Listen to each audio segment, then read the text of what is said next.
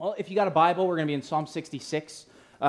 Please go ahead and turn there. If you don't have a Bible with you, you can grab one off the guest connection table in the back. We're going to be in Psalm 66. We're going to do the whole song today. But before we get there, I just want to ask you something.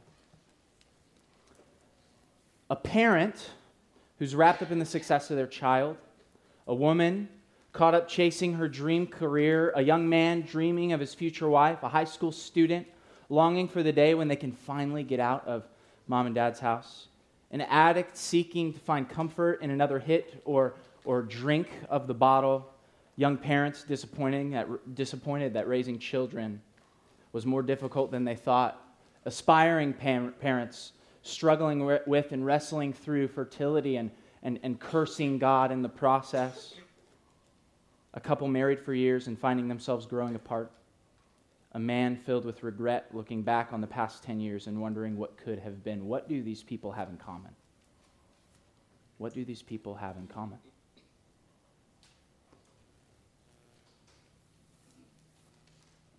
At the foundational level, I believe that we have replaced our God-given desire for awe with lesser awe. And what I mean is this. God has created human beings for awe. We love to be impressed, right? I'm notoriously known for over-celebrating when my sports teams do really well, right? So if you're watching a game with me, I will intentionally, because I'm a raging extrovert. It's okay, we have permission to do this. But I'll run around the room, hoot, holler, and yell, scream really, really, really loud because I'm impressed with a sports team. It's in those moments I'm filled with awe, right?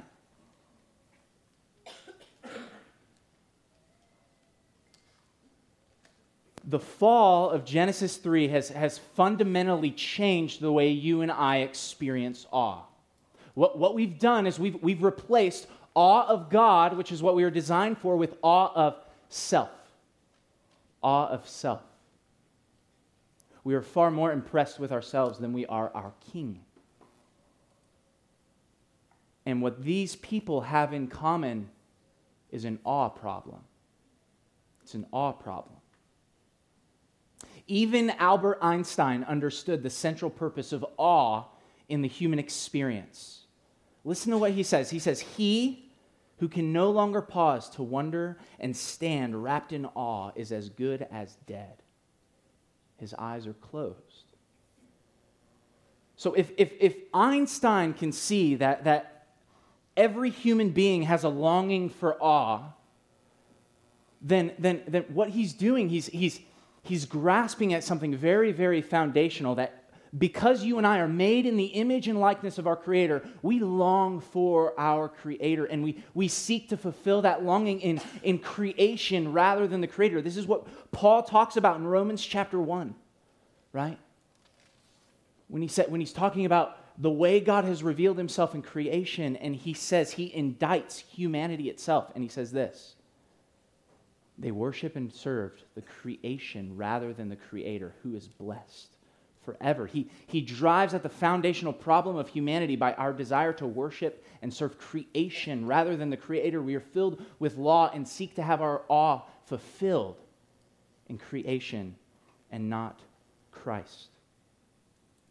The problem confronting us in the Word of God this morning is not that we're incapable of being in awe. I think each of us are very capable of being in awe of something. The problem confronting us this morning as we open up to Psalm 66 is that we've sought to fulfill our longings for awe apart from God himself, and it has left us exhausted and disappointed and empty. Empty.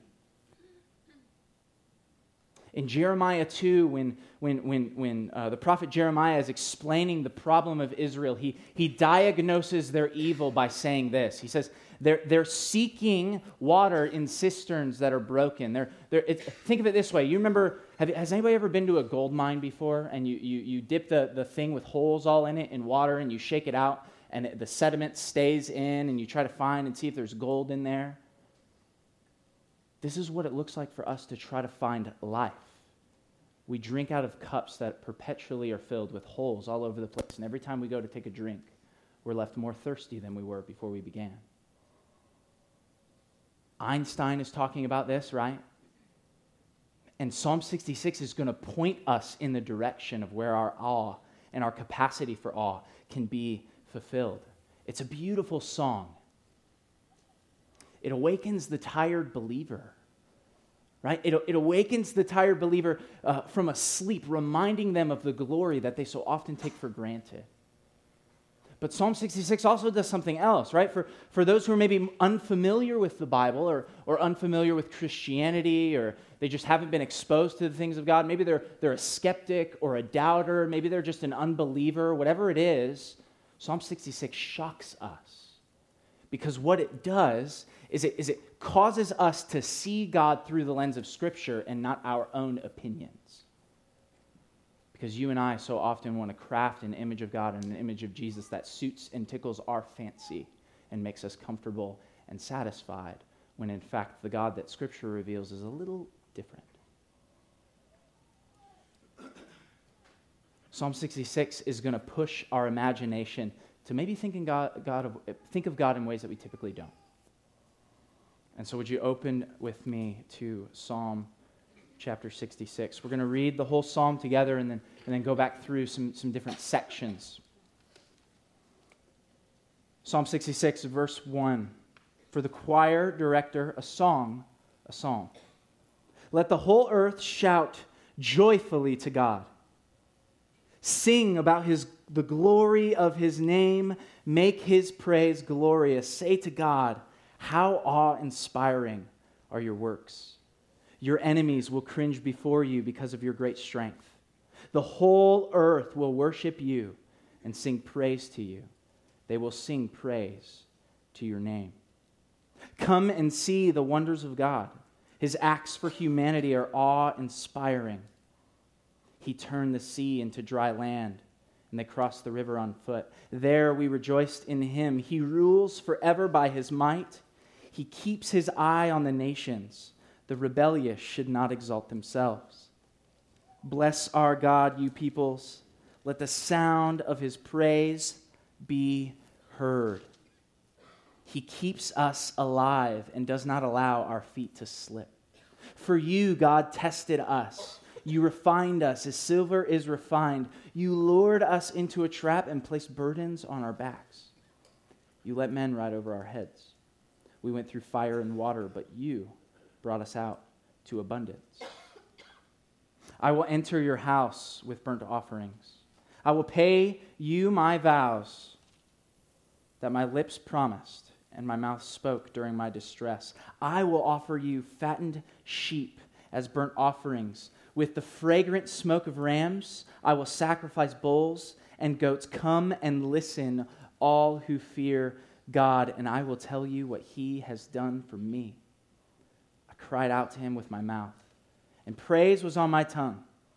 If I had been aware of malice in my heart, the Lord would not have listened. However, God has listened. He has paid attention to the sound of my prayer. Blessed be God.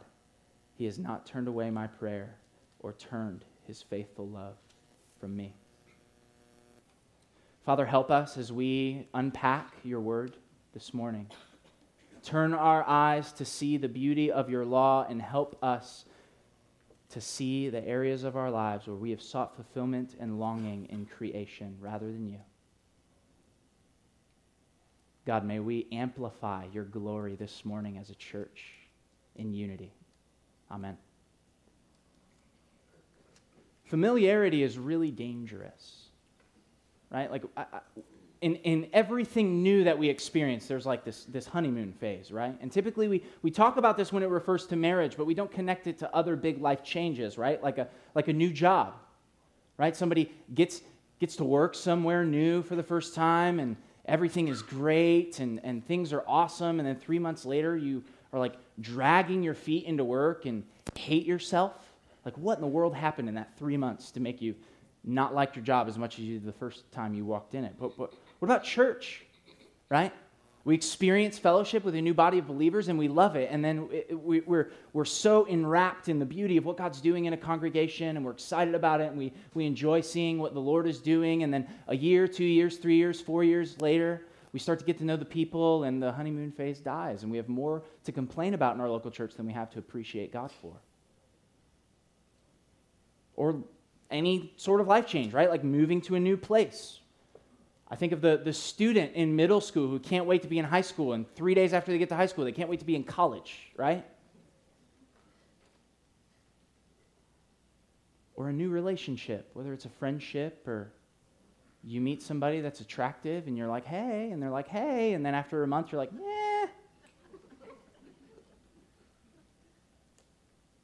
I remember the first time walking into my job, the multiple jobs that I've had, and like learning how to do the procedures really carefully, like dotting all my I's, crossing all my T's, working really slowly, meticulously, making sure I'm careful. I don't want to do anything wrong, right? And then 3 months later, I just don't give a rip.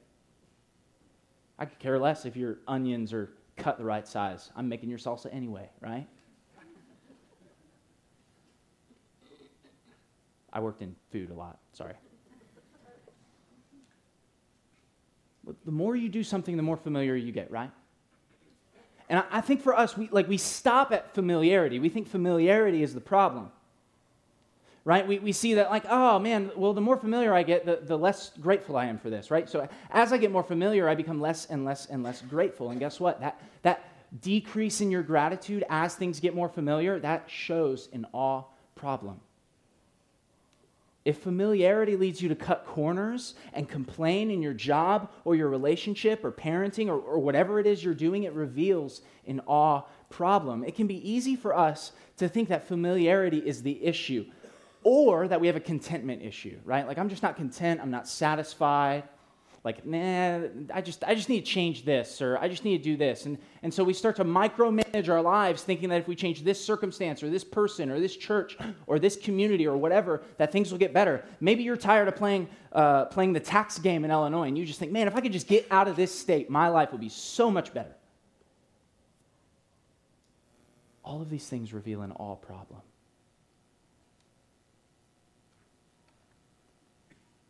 Our capacity for awe of God increases as we reflect on His faithfulness. Let me say that again. Our capacity for awe of God increases as we reflect on His faithfulness, which means this: if you have little awe, you have little reflection. If you have little awe, you have little reflection.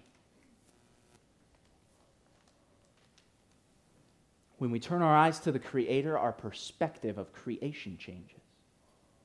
When we turn our eyes to God, who's worthy of our awe and our worship, our desire to worship and serve creation decreases. When we turn our eyes to God, whose riches and wisdom and knowledge are so beyond us, we are far more impressed with Him than we are of ourselves.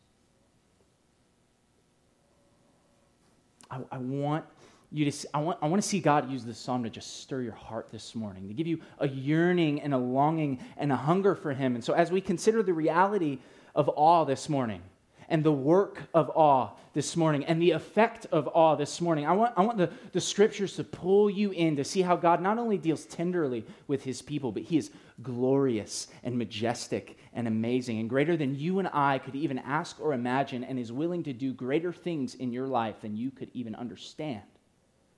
And it starts with your holiness and progress in the gospel. I hope that God pulls you in to taste and see God's goodness this morning and truly feel the weight of Jesus' words when He says, whoever longs and wishes to gain the whole world and forfeit their soul.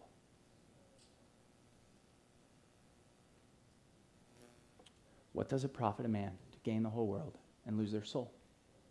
What does it profit a man to seek satisfaction in creation rather than being pulled toward the Creator? And so we're going to look at verses 1 through 4 to start. And the song begins with a shout. Shout for joy. Shout for joy. Let the whole earth shout joyfully to God. Sing, sing, sing. Just this refrain of the fact that the psalmist is inviting you to join in a song praising and worshiping your Creator. It's not a rage of terror. This is a shout for joy. It's an invitation. The author is inviting us into something. And so as we join in the song of God's glory this morning, we have to first see that the reality of awe is worship. The reality of awe is worship. And in worship, we feast on God's glory. We feast on God's glory. Later in the psalm, you'll see the author reflecting on what God did when he brought Israel out of Egypt, crossing the Red Sea. We'll look at that here in a minute. That starts in verse 5. But one of the things we learn as we see the psalmist celebrating God's past faithfulness is it gives us a template for what we can do as well. And it gives us things that we can draw from. You see, the whole Old Testament is filled with images and reflections of the redemption that Jesus has accomplished now in the family and life of the people of Israel. It gives us an image of how God works. It helps us see his character at work as he redeems his people and calls them out of Egypt and brings them into the promised land, right? And so one of the amazing pictures of this is the Mount Sinai scene in Exodus 19. Israel comes out of Egypt. They're carried into the wilderness, and they venture to this foot of this mountain. What do we know about this mountain? Well, previously, Moses was confronted by God at this mountain in the burning bush scene. He's called by God to go get the nation of Israel and bring them back to that mountain where God will come down and make a covenant with his people. He will make a commitment to be faithful to his unfaithful people in Exodus 19. And so Israel approaches the mountain. They see thunder and lightning, and the whole mountain is enveloped in smoke.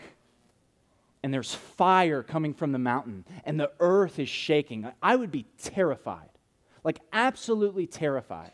But if you want a good picture of God's glory and his grandeur, look at Exodus 19. It reminds us of the glory that we're called to feast on every single time we gather together for corporate worship.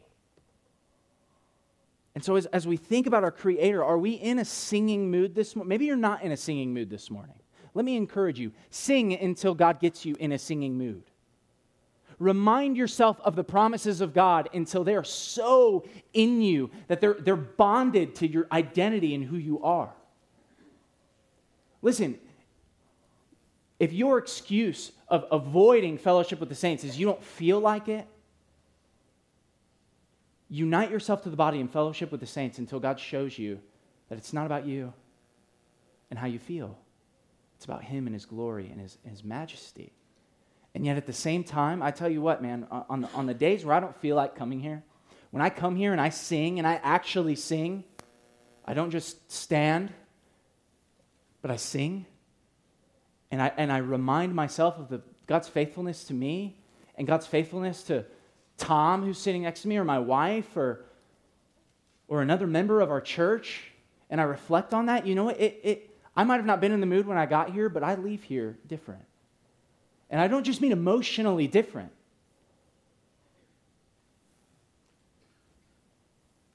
I mean I'm in awe of God's redemptive work in his people different.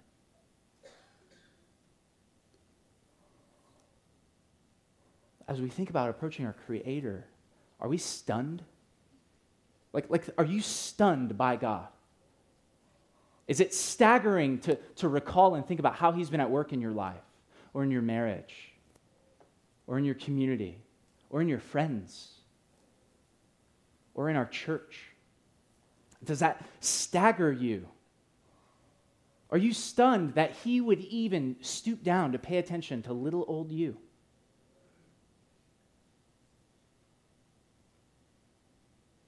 Are we stunned that he filled the earth with such amazing things that we get to enjoy just to point back to how awesome he is? Like good pancakes. I'm serious. I'm not even a sweets breakfast guy. I'm like a sausage and eggs breakfast guy. But good pancakes, they point me to the glory of my Creator. Like people think of mountains in the Grand Canyon. I think of a good meal. Like, seriously. That God would give us herbs and spices and flour and water, and we just combine them all into this thing, and it's this amazing meal, appealing to all of our senses. Or what about the touch of someone who cares? That reminds me how awesome God is when my wife just hangs out next to me. We don't even say anything. She's just chilling. But it reminds me how awesome God is.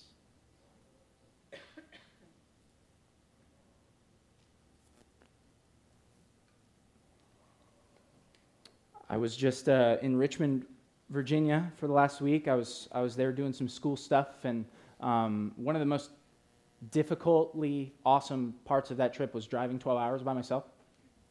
And so I'm in the mountains of Virginia, and I remember I was driving. I was on 64, heading east, and I'm coming down the mountain, right? You know, like you do the perpetual up-down thing when you're in the mountains, but it doesn't feel like up-down because you're like doing all this too. It's a really fun drive.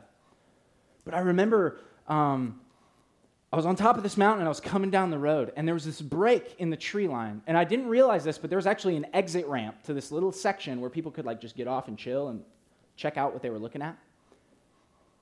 And so this break in the tree line, and then this amazing field. Like it was a field, and then probably 8 to 10 miles out of the field, there's just huge mountain, and like a range of mountains as far as the eye could see. And I'm driving past this thing at 79 miles an hour because, I'm not going to lie, I was speeding. I was in a hurry. And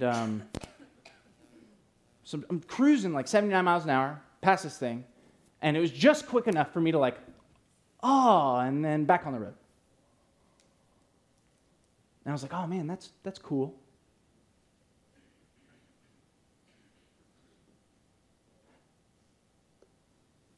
Isn't that so similar to what our relationship with God is like, our experience of His glory? We're so focused on what we want to do, what we want to accomplish, our dreams, our goals, our vision, our wants, our desires, that we get a moment of transcendent glory and we go, oh man, that's cool, and we keep going.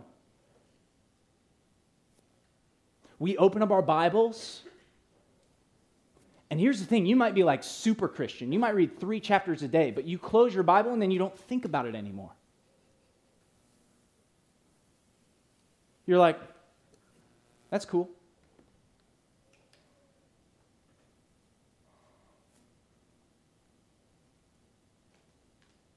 Are we staggered by glory? Are we stunned by glory? Verse 3 talks about God's enemies. It's a really, really interesting passage because I don't know about you, but when I think about glory, I don't think about God's enemies, right? But the author does something really, really interesting here. He says, how awe-inspiring are your works? Well, then he tells us how awe-inspiring his works are. He says this, your enemies will cringe before you. It reminds me of this passage in Mark 5 where Jesus gets off of a boat. What time is it? Okay.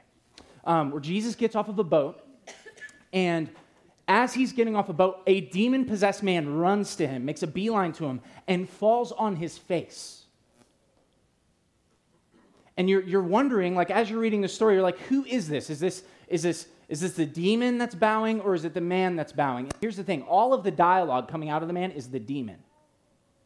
And as the story unfolds, the demon identifies himself as Legion, which is a Greek word used in Roman military jargon to refer to a group of like 6,000 soldiers.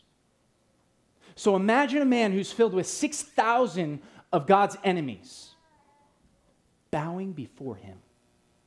Are you kidding me?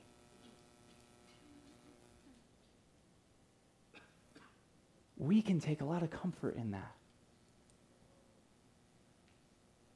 The greatest powers and authorities on this planet that stand in opposition on our King are required to bow before him and submit to him.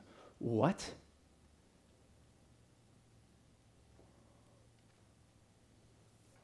And you're afraid of your boss?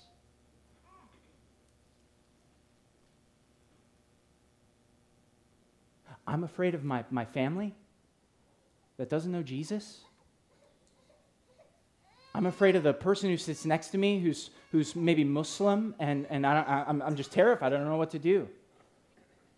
But Jesus himself demands the allegiance and authority of legions of enemies.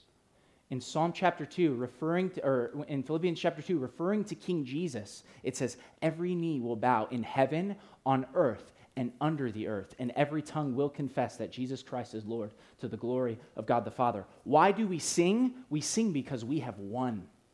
Because we worship and serve a king who rules over all things. Defeated people do not sing. This is why we sing. We sing to declare and remind and encourage. And who do we sing for? Let's get practical for a minute. When we gather together, when we come in here, band comes up on stage. Why are we doing that? Can I be honest with you? Do you know what breaks my heart? When people get more excited about the instruments than the music who's the music that should pull us to glory. You know what bothers me? When we get more about the production of the worship band than we do the God we're supposed to sing to. And we think that if we have fog machines and lights up here, it's more honoring than just some bro playing an acoustic guitar singing How Great Thou Art. Do not let your desire for the service to be excellent to take your eyes off the God who is excellent. Don't forget the glory of just simple worship. Do you know my favorite part about coming here and singing on Sunday morning is? It's you. It's hearing you sing in the midst of your terror, in the midst of your suffering, in the midst of your despair, knowing that when everything in your life is pointing to defeat, you know that you can cling to Jesus because you have victory in him. And you're singing. And you shouldn't be singing because everything in your life is hell. But you're singing because you know that God's promises are true and you will not move away from them. That is worship. That is true and good and lovely and acceptable to the Lord. People who sing in a world where their circumstances change like night and day, we still sing. The reality of awe is faithful worship. The work of awe is remembering his faithfulness. Come and see the wonders of God. And then he just starts recounting God's past faithfulness in his word to Israel, both in delivering them from Egypt and fulfilling his promises to get them to the promised land. What things do we get out of this passage that we're encouraged to remember? Well, I would say 3 things in verses 5 through 7 that we're encouraged to remember. God's deliverance, God's promises, and God's sovereignty. God's deliverance, his promises, and his sovereignty. Here's what I mean. God's deliverance. We see them celebrating God bringing them out of Egypt. This is the parting of the Red Sea. This is what he's talking about when he says he turned the sea into dry land, and then he says they crossed the river on foot. That's not a confliction. He's talking about the 2 times Israel crossed bodies of water. One was to get out of the land of Egypt. The second time was to get into the land of the promise. Don't miss what the author's doing here. He's pointing at 2 different things. God's promises to deliver and God's promises to do what he said he would do.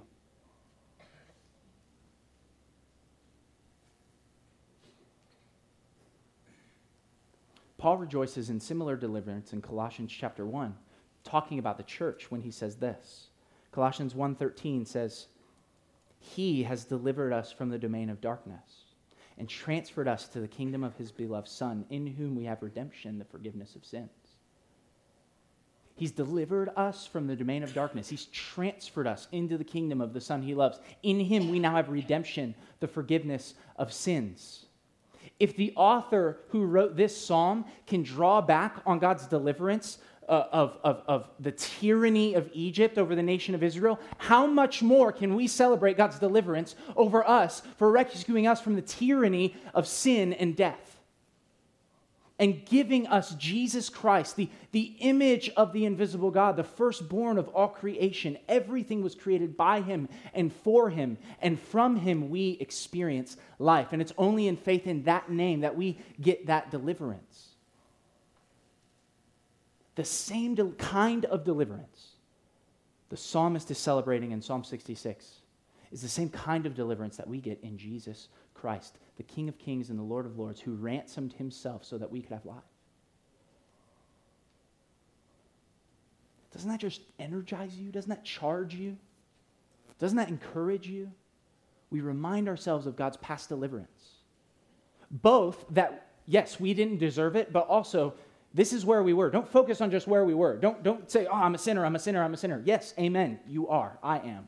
An enemy of God, needing judgment and condemnation. But look at where we're going. This is deliverance. He takes us out of this and he moves us somewhere else and calls us adopted children of the Most High God.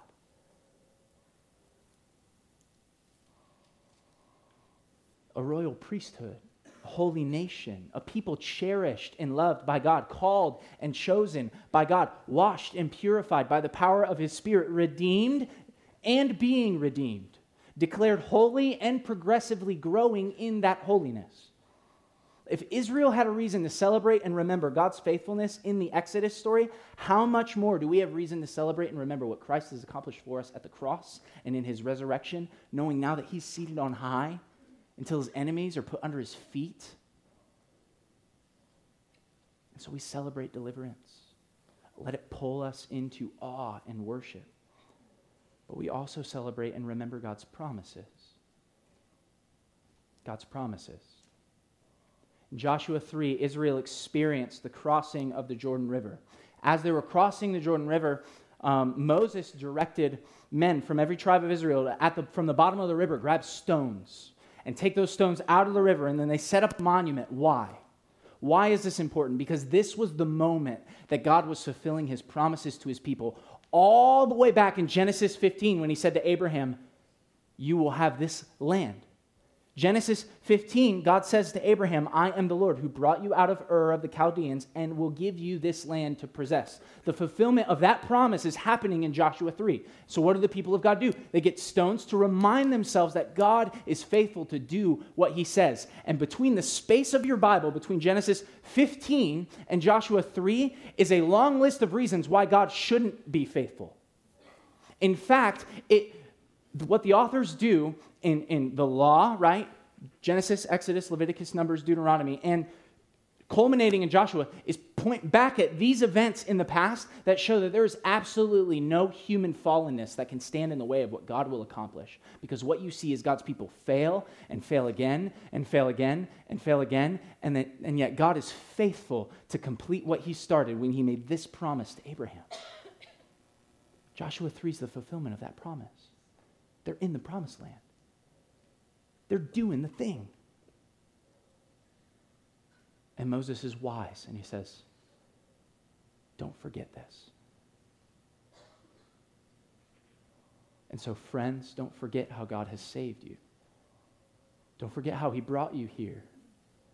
Don't forget how he forgave your past sin.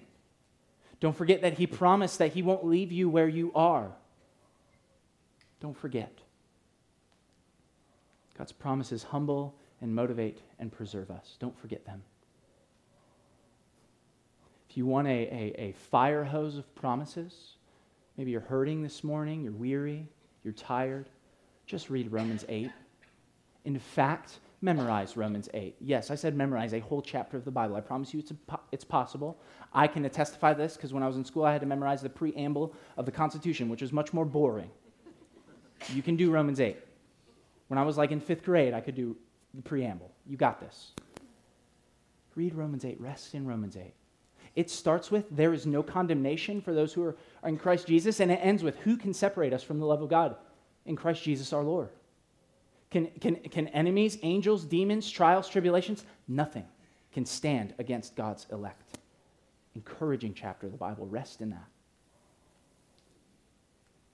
Rest in that. And God's sovereignty. Look, y'all, the nation's going crazy. Amen? I watch Democratic debates. I'm not making a political statement. It's just crazy. It's all crazy. Okay? In this psalm, we see a God who is sovereign over the nations. The nations. He bends countries to do his will. If you don't believe me, read the end of Kings. In fact, he will use wicked, sinful governments and authorities to accomplish his will and be glorified by it. But listen to this. Read the end of the book. Babylon will fall. Wicked human society that boasts in its own power and accomplishment will fall, and the people of God will reign. God is sovereign over the nations and will defeat wicked nations for his glory and our good, and we will celebrate and reign with Jesus Christ, the King of all creation, for all time. Stop freaking out about the election, y'all. It's okay. God is sovereign. And I'm not just saying that to you. Like, I'm saying that to myself. I'm freaking out about the election. I'm like, dang, this is crazy. But God is sovereign over the nations, and that is a promise that gives me comfort in my frail, fickle heart. And I pray that it would give you comfort in yours. The effect of awe is devotion. It's devotion. The reality of awe is worship. The work of awe is remembering his faithfulness. The effect of awe is our devotion, our love, our affection for the King. And one of the interesting things that he does in this is as he thinks about God's faithfulness, he thinks about God's involvement in his suffering. Don't miss this. Verse 10, for you, God, tested us. You refined us. You placed burdens on our back. You let men ride over our heads. This guy's getting thrown through the ringer. This is wilderness language. He's recalling what God did with Israel in the wilderness. 40 years of difficulty and suffering for the people of Israel before God's promise was fulfilled. Now, why is this image helpful for us? Because each of us suffer. That is a true promise of not just the Scriptures, but also just a product of living in a fallen world. And I think there are 3 ways in here that we can see God's presence in our suffering help us. I think the first is this. We can take comfort in his active role. God's actively involved here. He's not passive in this person's suffering. The psalmist knows that God is not uninvolved. And James, recalling on this similar theme, says this to start his book when he writes in James chapter 1, count it joy, my brothers, when you meet trials of various kinds. For you know that the testing of your faith produces what? Steadfastness. Why can the Scriptures call us to take comfort in suffering? Second reason, because it keeps our eyes on the goal, not the current, not our circumstances. It keeps our eye on the goal, not the means. Here's what I mean. James continues in verse 3. And let steadfastness, so he says, count it all joy. Why? Because your suffering is producing something in you. It's creating something in you. It's giving you steadfastness. Now, how is steadfastness useful for the Christian? Verse 3. And let steadfastness have its full effect. Think of a cup overflowing with abundance. That you may be perfect and complete, lacking nothing. Let me ask you this, church. Do you want to be perfect and complete, lacking in nothing? Then don't run from your suffering. Embrace Christ in your suffering. Do you want to be steadfast? Hold on to Jesus when everything in your life is telling you to let go of him. Awe helps us see that God's involvement is taking us to glory. Awe helps us see that the temporary cross on our backs as followers of Jesus is just that. It's temporary. It's temporary. And it's preparing us for an eternal crown of life that will never spoil or fade when we finish the race and get done when we are old and gray. And at the end of our life, we can look back at our track record with the Lord and stand firm and say, you know what? I'm real. I'm a believer in Christ, and he has preserved me through all of this craziness.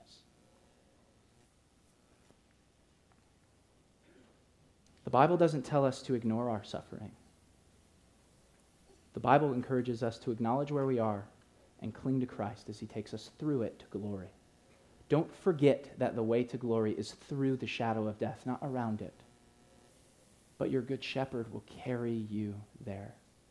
He will carry you home. He promises to do so. And so we draw near to God. We don't escape. Right? Our flesh wants to use the temptations and trials of our life to escape, to indulge. But rather than running to creation for our comfort, we run to Jesus for our comfort. Awe of God instead moves us near to the Lord for our comfort and our confidence so that we can stand firm and get through the test.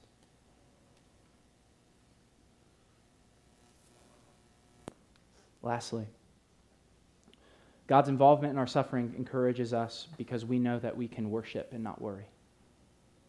He will protect us. He will take us through. And so rather than fretting and worshiping and trying to grasp for control, we can let go and surrender and worship a King who gave himself for us. And so we know he's got us.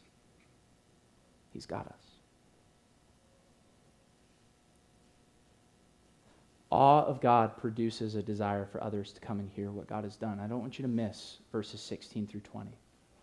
The psalmist goes from an invitation for all creation to participate, and then a general invitation for everybody to hear about God's faithfulness to his people. But then at the end, in verse 16, the author transitions, and it's a very, very specific invitation for the reader to hear about what God has done for them personally. Personally. He does two things. He promotes his neediness and promotes the loving consistency of a God who will always listen to his prayers. It makes me think of Paul when he says, I'll boast in my weaknesses because I know in my weaknesses he is made strong.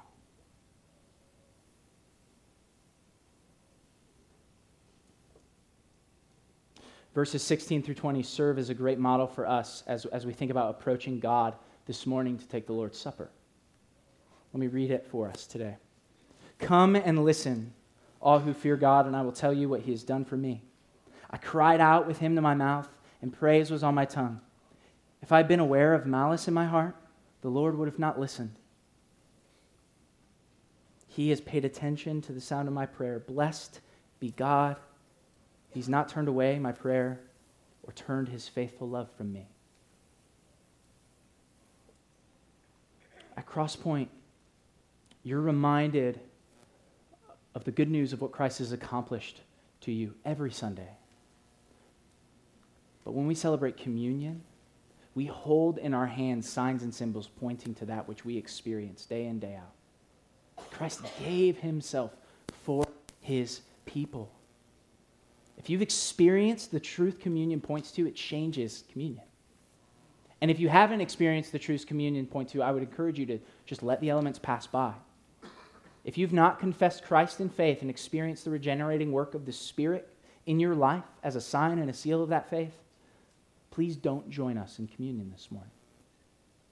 And I want to encourage you, if that's you. No one here will look down on you. In fact, everyone here who is a believer in Christ will have a greater respect for you because you're not taking this lightly, and we thank you for that. If you are in Christ, we invite you to join us, but ask that you would join us with an attitude of reflection and celebration. If you have unconfessed sin, confess it. Confess it to God and to others. Maybe you and your spouse got into it last night. You got to, hey, honey, before we do this, I'm sorry. Please forgive me. Maybe you need to have a little conversation like that. That's beautiful. Don't miss the opportunity God gives us in the communion to reconcile ourselves to him and reconcile with others. To reflect what God did in Christ Jesus in our relationships with other people. Forgiving and not holding our sins against us. In communion, we're reminded of two massive truths. Our desperate need for the blood and body of Jesus and the fact that it has been given to us. So it is totally not inappropriate to celebrate and be joyful taking communion. Because it is the fulfillment of God's promises to us. And through that we can celebrate and remember. Christ at the cross was treated as guilty so that we could be free. And so I pray that this morning we would be reminded of that freedom as we approach the bread and the cup together.